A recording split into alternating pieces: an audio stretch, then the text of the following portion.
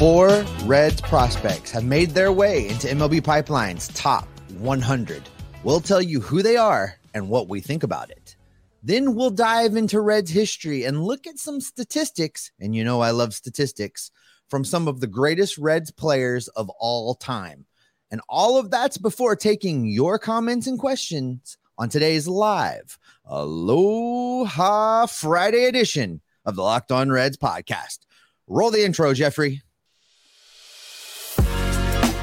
You are Locked On Reds, your daily Cincinnati Reds podcast, part of the Locked On Podcast Network, your team every day.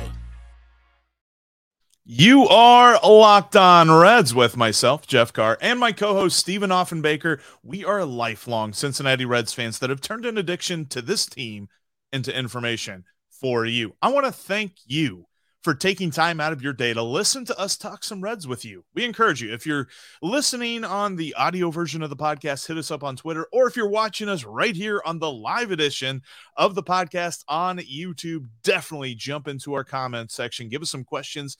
Give us some thoughts about the Reds, because talking Reds is what we do, and we want to talk Reds with you. Locked On Reds is part of the Locked On Podcast Network. We are your team every day, and on today's podcast, we want to talk about some Reds of the future, some Reds of the past, and take your questions and comments as well. We're going to start, though, Steve, with the Reds of the future, because the MLB Pipeline rankings came out here yesterday. They were released last night, and the Reds got 4 guys in the top 100, but I'm pretty sure we're going to see some more jump in there. Yeah, well, and when you look at this list, Jeff, I mean, the number one player on this list, if you were surprised by this, you haven't been paying attention for the last couple of years, because, Elly De La Cruz being the leader of the Reds prospect group should come as a shock to nobody. What surprised me a little bit, though, is the number 10 ranking. Because I really thought he would have squeaked in just a little bit higher than that. I was kind of hoping to see him around the 5-6 range. And if for nothing else, for the fact that he has just come on out of nowhere. If you remember that there was a time when he was not on anybody's radar. He wasn't on anybody's list. When he really started going off in Daytona, people were calling around trying to find out, who is this guy? And it would make sense to me for him to not be the, 1, 2, 3, maybe even 4. But I think there's an argument for him to be the 5, 6, 7 prospect in baseball. 10 feels a little soft is what I'm saying, Jeff. No, I think I agree with you. And I think the reasoning for it, based on a lot of different stuff that I've read, because whether you're talking about Baseball America, whether you're talking about MLB Pipeline like we're looking at today, whether you're talking about Fangraphs, all of them, they all rate him as the top Reds prospect. And a lot of them are split as to where in the top 10 he ranks, but they all have him in the top 10. I think the biggest reason for MLB Pipeline's conservative ranking here is because a lot of folks believe that as high a ceiling as he has, he still also has kind of a low floor. They're not really sure what to expect from him. I think that you and I are both of the agreement that he's going to hit that ceiling and he's just going to keep going, because he is uber talented. We've seen the results on the field. We know exactly what to expect from him once he gets called up. And I will note this too, on top of the conservative ranking, MLB Pipeline did something interesting, because they have all of the different prospects and the levels that they're currently at. They have him listed at the MLB level. Well, I think that that's a reasonable guess on their part. And I don't think that means they're projecting him to make the opening day roster, although I think that it's a possibility. We've talked about that. But the Reds are going to be very hard pressed to not have him up soon. Yeah. And he's going to play a lot in 2023. So, while it says it and it's going to happen, I don't think that means when you get your opening day ticket, you're going to see Elly De La Cruz at shortstop. Yeah, I would wonder, and it's interesting because a friend of the show, Crazy, and some other folks have been talking with me about this. If they do have him on the opening day roster and he finishes high on the Rookie of the Year list, the Reds get an extra draft pick for that. So there's a little bit of an incentive, especially in a year where I think the stated goal and the goal that everybody should understand is that they're trying to figure out what they have in guys on the roster. So they're going to be playing a lot of young guys. Are going to be playing some guys that need to prove it. And I think that he could really fit into the, okay, if we let him prove it and he really does pan out as quickly as we hope he can, then he could benefit the Reds with an extra draft pick. So I'd be interested to see. I think that there's definitely, we always joke that, okay, well, yeah, the percentage chance is greater than 1, but we're not necessarily sure that it's much higher than that. I think that there's a pretty good shot he makes the opening day roster. So it's exciting to see all of the recognition that he has received from just about every minor league publication out there. It is. And what's interesting with this list, Jeff, is a couple things I find super interesting, but the lack of pitching on this list is one of the things that really stood out to me, because none of the up and coming arms are ranked. And I kind of like it that way. These pitchers like to have chips on their shoulders. I don't know if you've noticed that or not about these pitchers, but these pitchers like to have chips on their shoulders. And I think that will serve as a great motivator for a lot of these guys. If Williamson needed one more thing to be motivated about to make the rotation, here it is. If Stout needed one more thing to try to break through and get that, 4th or 5th spot in the rotation, here it is. If Chase Petty needed something, if Connor Phillips needed something, here it is. They're not ranked at all in the top 100. So I found that a little interesting. But, the next guy on the list did not surprise me. And let's just get this out of your system already. For the YouTube viewers only, Jeff has a favorite clip that he likes to play. And for the audio listeners, when this guy does reach Cincinnati, you're going to be able to listen to the Reds on the radio and know who hit the home run from the sound, because Jeff is ingraining it in your head. So without further ado, Mr. Noelvi Marte.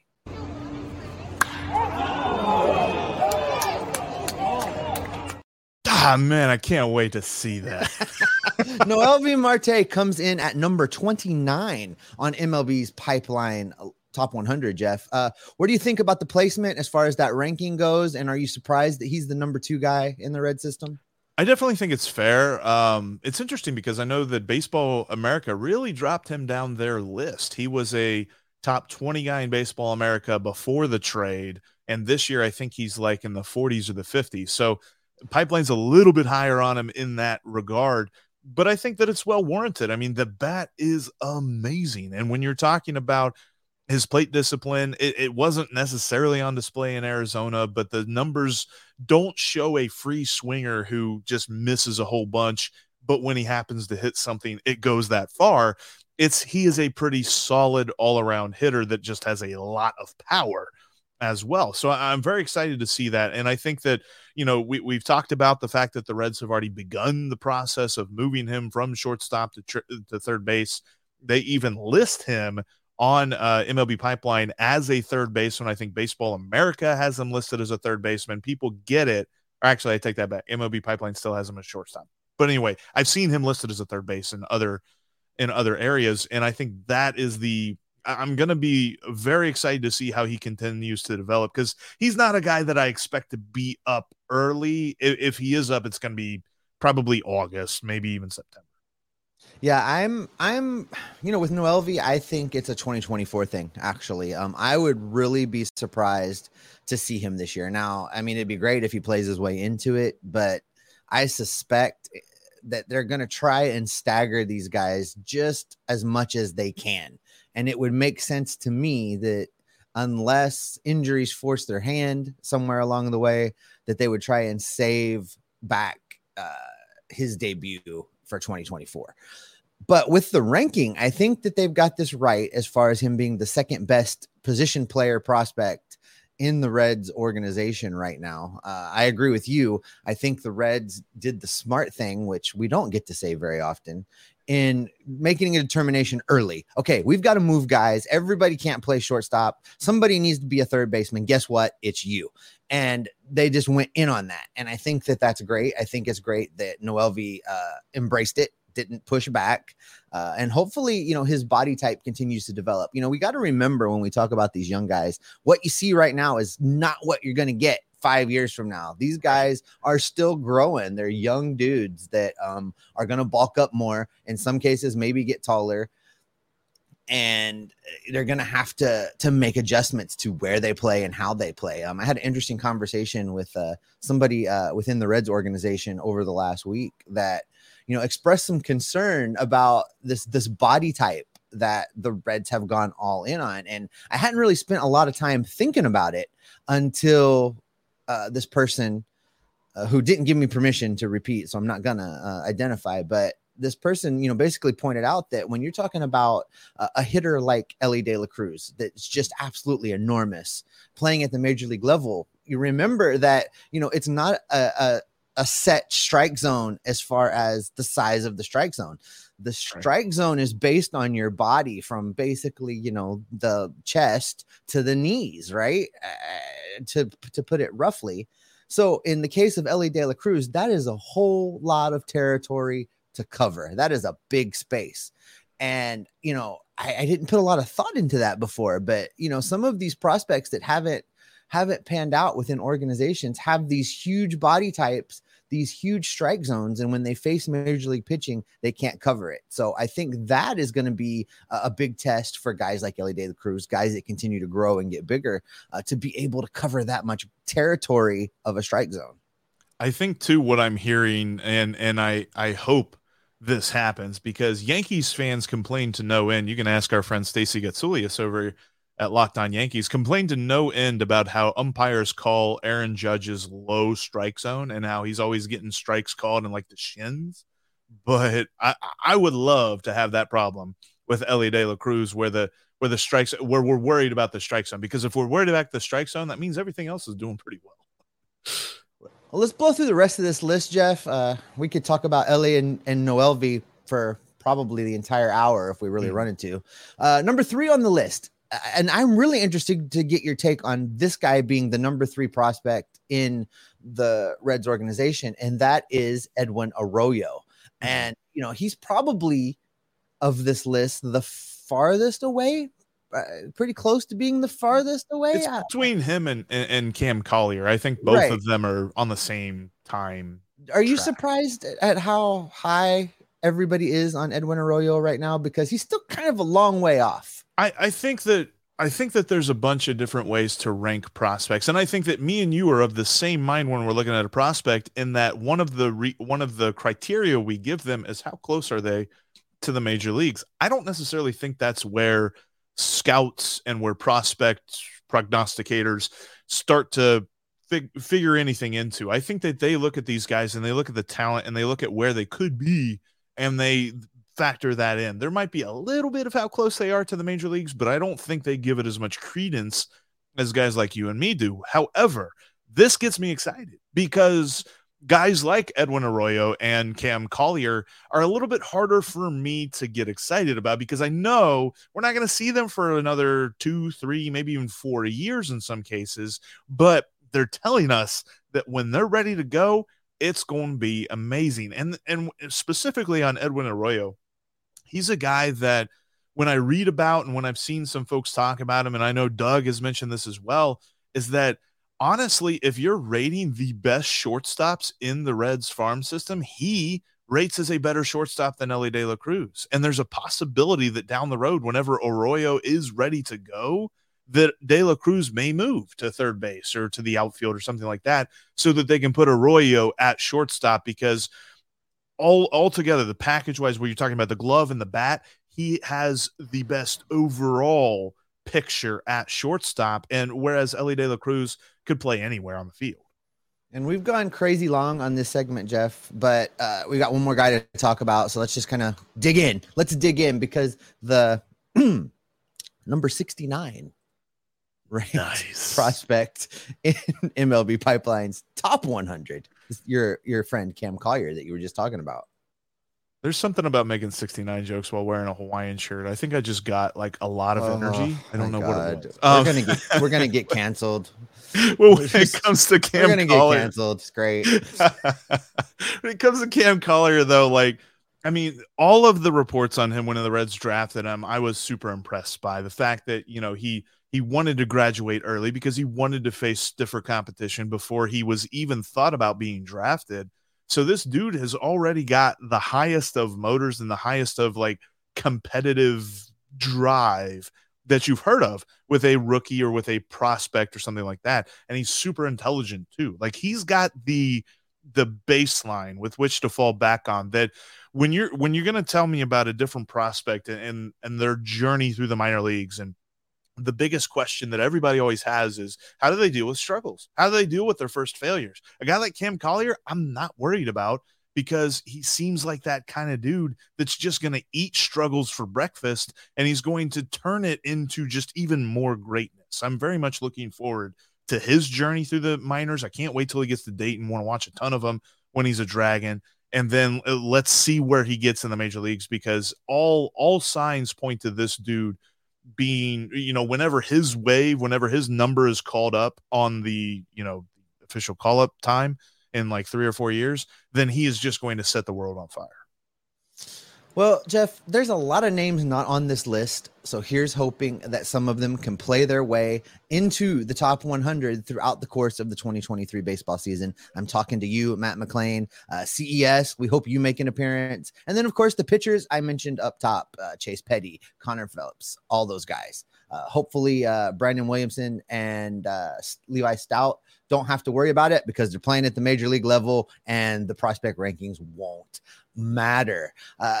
Coming up, we've been talking about the Reds' future, but during a show prep earlier this week, Jeff and I went down a statistical rabbit hole that got us looking at some of the Reds' all-time greats, and we're going to talk about what we saw and what we found interesting coming up here in just a minute.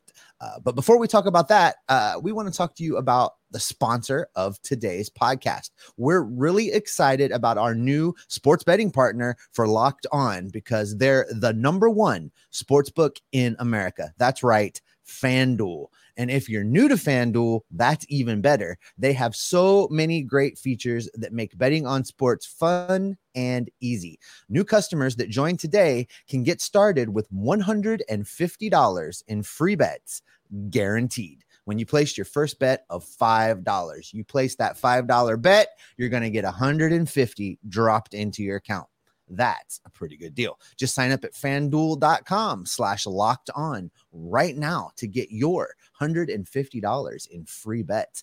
FanDuel has all of your favorite bets, from the money line to point spreads to player props. Plus, you can even combine your bets for a chance at a bigger payout with same game parlay. FanDuel has this interesting future bet for the World Series. I know you heard Jeff talking about it yesterday. I wasn't on, and since I wasn't on, maybe you didn't listen to Jeff because you missed me, just in case that's the truth. And I would tell you, listen to Jeff when I'm not here, because we like that guy. But he talked about this really interesting bet, and I want to kind of dig back in on it, because it's really not a bad deal. You can take a bet on the World Series, basically where you're going to bet that one of the two New York teams, the Mets or the Yankees, win the World Series. If you take that bet, the odds are plus 330. It's a pretty good deal. Now, you could also take the rest of the field, meaning you could take all of the other teams. That one's at negative 440. So you'd get a little bit of a payout. So it's kind of that bet's almost a gimme, but it's not a big gimme. But either way, you could win some money over at FanDuel. So I encourage you to check that out.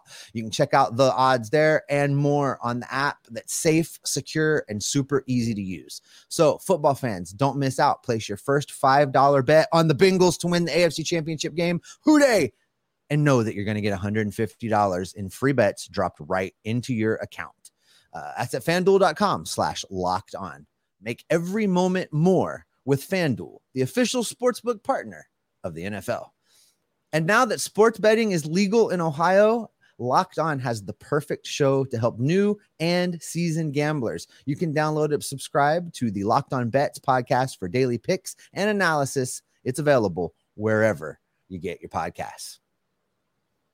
All right, Jeff, we talked about Red's future, and this feels like an episode of Scrooge that we're doing, Red's past, Red's future. God help us, there were no Reds present, really, that we wanted to dig into today. But let's talk about Reds past a little bit, because as we were prepping for a show earlier this week, I went down a statistical rabbit hole that made prep take like 7 hours before we could record a show. But there's a lot of interesting statistics, and digging through it really gave me, I guess, a little bit more of appreciation for a couple of guys. One of them being Tony Perez. I'm gonna put that out there right up front. That looking at Tony Perez's numbers, you know, I've been the champion of please stop comparing Tony Perez to Joey Votto, because it's not even close. I still believe that. However, I've always thought Tony Perez was a borderline Hall of Famer. If you use my one and only WAR criteria, Tony Perez just misses. But he did some amazing things in his career, and a lot of the Reds, especially in that big red machine era, did a lot of amazing things, a lot of statistical oddities, things that you wouldn't expect. And I thought it would be fun to kind of dig through some of them, Jeff. And one of the things that just I'll start with is the fact that so many of the guys from that 70s Reds baseball played forever. I mean, they played a long time. If we want to say, I know he wasn't around for the World Series part of it, and he was more a 60s guy for the Reds, but you know, you go back to Frank Robinson, who started playing for the Reds when he was 20 years old, and he played until he was 40. His final season was in Cleveland at age 40. You look at Pete Rose. Pete Rose, first season 1963 at age 22. His last season as a player, 1986 at age 45.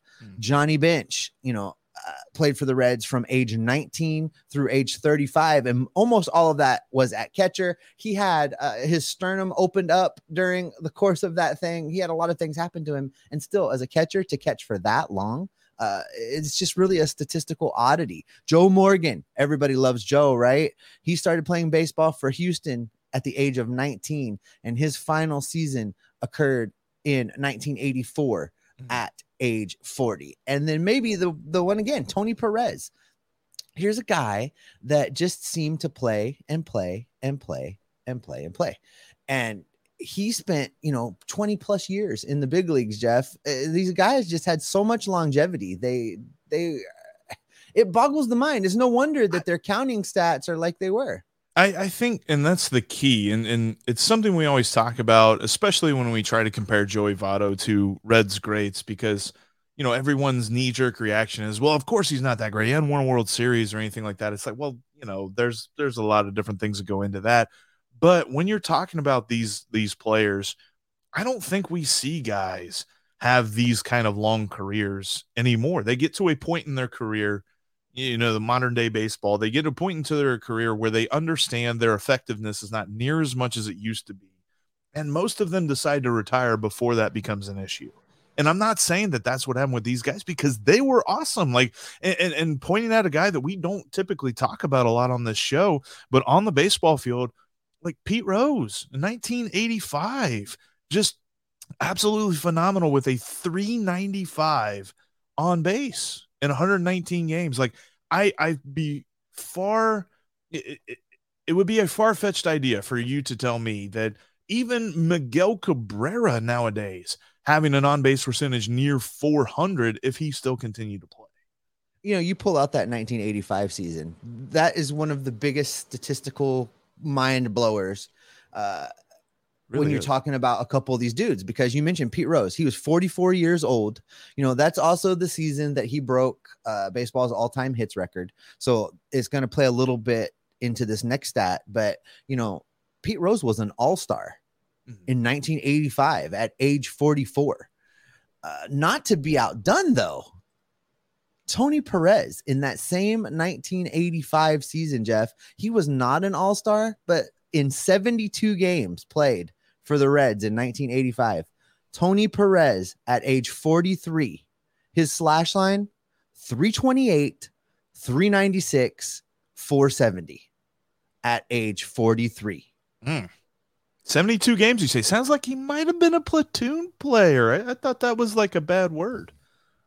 Tony Perez is one that jumped out at me a lot, because this was when we were trying to decide, are we going to call him a third baseman? Or are we going to call him a first baseman? what are we going to do? And we were rating third baseman because of Scott Rowland's Hall of Fame induction. And when I was looking at Tony Perez's, third base era, basically these guys all played for the Reds for so long that they all have positional eras. Pete Rose has positional eras. He played 6 different positions, something like that, 5 different positions. Tony Perez also has positional eras from third base to first base. During his third base era, which was earlier in his career, basically if you go from 1967 through 1970, he was a third baseman. In all 4 of those seasons, he received MVP votes. In all 4 of those seasons, he was an all-star at third base for the Reds. And most of you still will remember him as the first baseman of the Big Red Machine. And we'll get into the comments later. Everybody refers to him as being one of the most clutch hitters in Reds history. And I'll have some comments on that when we get there. But I mean, it's just, these stats are something else. And then swinging it back over to Pete Rose, Jeff, because you're right. We don't talk about him a lot, and for reasons. There are reasons we don't dig through this a lot. But, he just kind of went out and hit the ball. He led the league 3 different times in batting average, a couple different times in on-base percentage, but he just kind of went out and plugged away at it. His statistical leading wasn't always there. He led the league always in things like games played and at bats, but and several times in hits, because he was just plugging away at it. But he didn't just build massive amounts of stats. One thing I found interesting is for a stretch from 1974 through 1977, Pete Rose played in every single game for those 4 years. In fact, in 1974, he played in 163 games. And he played in every playoff game too. And he played in every playoff game. He also played in 163 games in Philadelphia in 1979. And I meant to reach out to our buddy Joe Luckup to find out how many players in baseball history have played in 163 games for multiple teams. That's something we got to circle back on. We got to follow up on that with Joe. I feel like that's got to be a 1-of-1 stat. And there's another thing that he's 1-of-1. You mentioned the games played. Nobody is going to eclipse, at least in the Reds. It might be in Major League Baseball. I'm not sure who it could be, but on the Reds, he owns a statistic that will never be touched. 2,722 games played.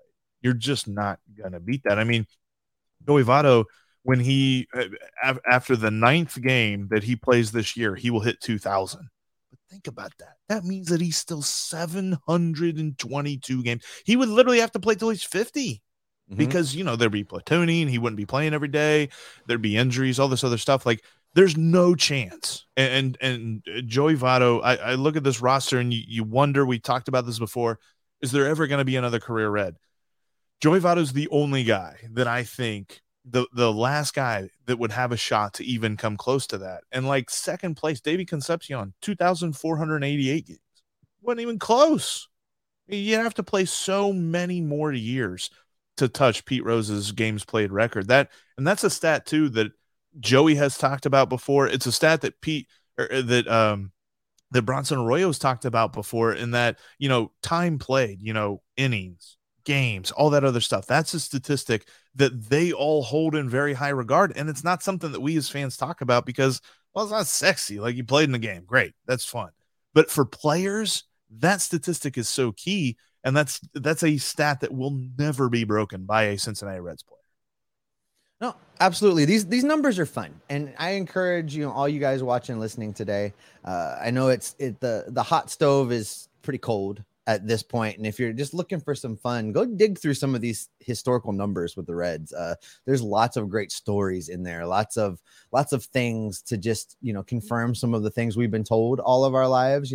Frank Robinson was an old 30 when he was traded. Go look at that age 30 season, his first in Baltimore. And spoiler alert, he won the MVP.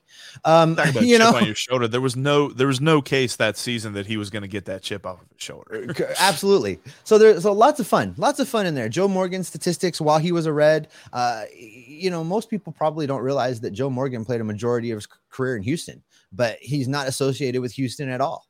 He's a Red, and that's because of 1975 and 1976. And you look at those numbers, and they almost make your eyes pop out of your head. It's the stats are fun. I love the numbers, guys. I encourage you to go dig into them, check them out just a little bit. But Jeff, we're heading into my favorite part of the show now.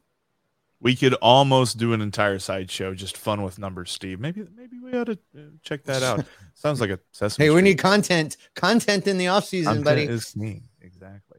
But we have got answers. You have got questions. We might have answers. I don't know. Usually I have answers. Oh, we'll have an answer. We're going to see. I don't know what it might be, but we'll have an answer. Usually, maybe. Hey, you know what? I'm him. Anyway, we'll get to those questions and those comments coming up here in just a moment. Before we get to those, though, I want to let you know that you can follow us on Twitter in between episodes. We're on Twitter, tweeting about baseball, tweeting about whatever. You can follow us at Jeff Carr with 3 Fs. You can follow Steve at S. Offenbaker with 2 Fs. And you can follow the show at Locked On Reds. If this is your first time watching us, thank you so much for joining in on this live edition. We have gone off the rails formatically, but that's okay. We're having fun talking about some Reds baseball. And I know we got some questions. I know we got some thoughts about this team, about the future, about the past, all this other stuff. Steve, what do we got? So for our audio feed, we're going to take a few of these. We'll keep you looped in for a while. And then everybody remember, when we do wrap the audio version, don't go away. We will continue on with the Q&A, and that will show up in the audio feed as a bonus episode. Here on YouTube, we'll just keep plowing right on through. And I'm going to start right here with Will Lentry, because I agree with Will. My shirt is the bomb. It is my Houday Bengals Aloha shirt for the reigning and future AFC champion Cincinnati Bengals. Houday, thanks for noticing my shirt, and it's better than Jeff's. So there you go. You need to give me one of them. I don't have a Bengals one. I don't have a Reds one. Yeah. Oh, you got to get in on the orders, my friend. You got to get in on the orders. Austin B says, after Joey, who is the next Red to get into the Hall of Fame? Also, does Brandon Phillips get any votes next season? This one's kind of interesting, because I think Joey Votto will be the last player to ever go into the Hall of Fame as a Cincinnati Red. At least if this Castellini ownership group sticks around for a long time. If I have to make that determination now based on who owns this team now, then I'm telling you that I don't see another player going into the Hall of Fame as a Cincinnati Red as long as those guys are in place, because nobody's going to be around here long enough for the majority of their career to occur in Cincinnati. Now, listen, that's not an indictment of the plan, Jeff. I'm okay with the churn and burn and flip as long as it's kind of a la Tampa, where we're just always winning with new people. I'm good with that. I don't need Hall of Famers.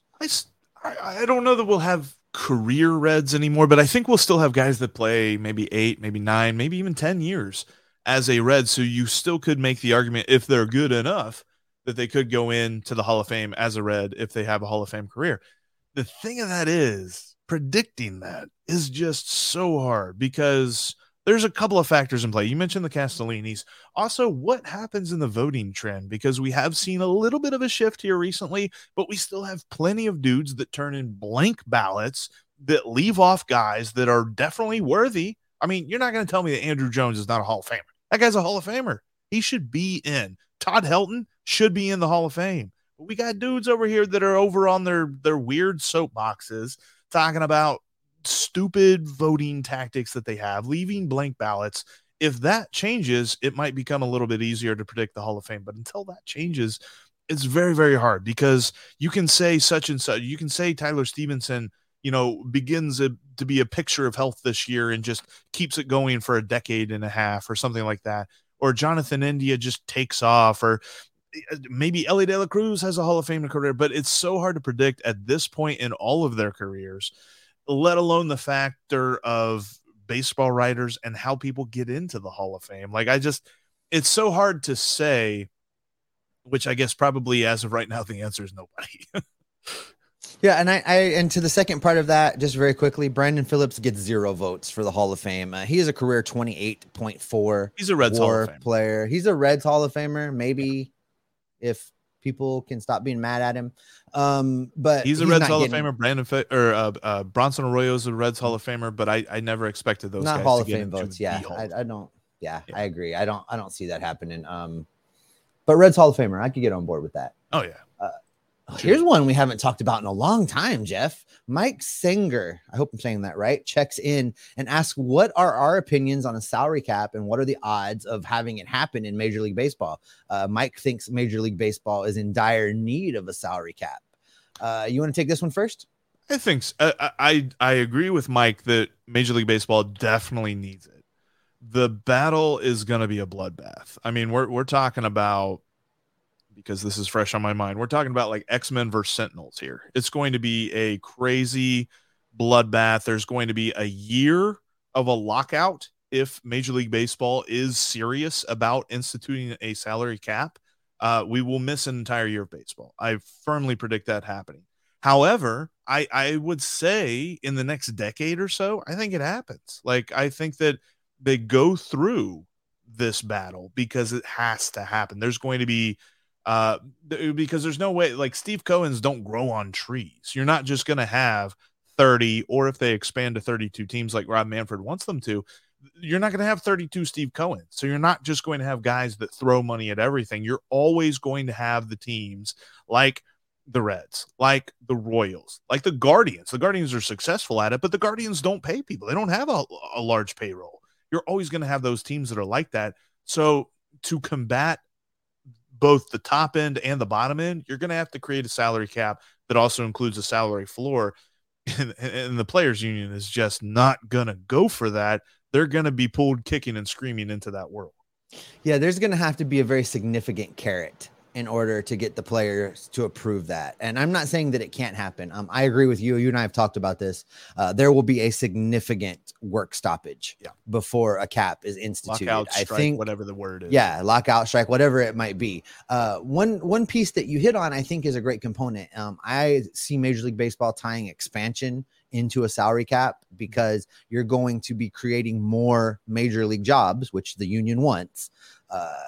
If that's the negotiation start, I think. And more, you're creating more jobs, you create a floor, you maybe improve player retirement, pensions, healthcare, start adding to things that the players have been fighting for a long, long time. But the trade-off is going to have to be a salary cap. And it'll take a year or more, and hear me when I say or more, of guys not getting paid before they'll agree to something like that. And even with the not getting paid, the carrot, the enticement is going to have to be something significant in order to get it to happen.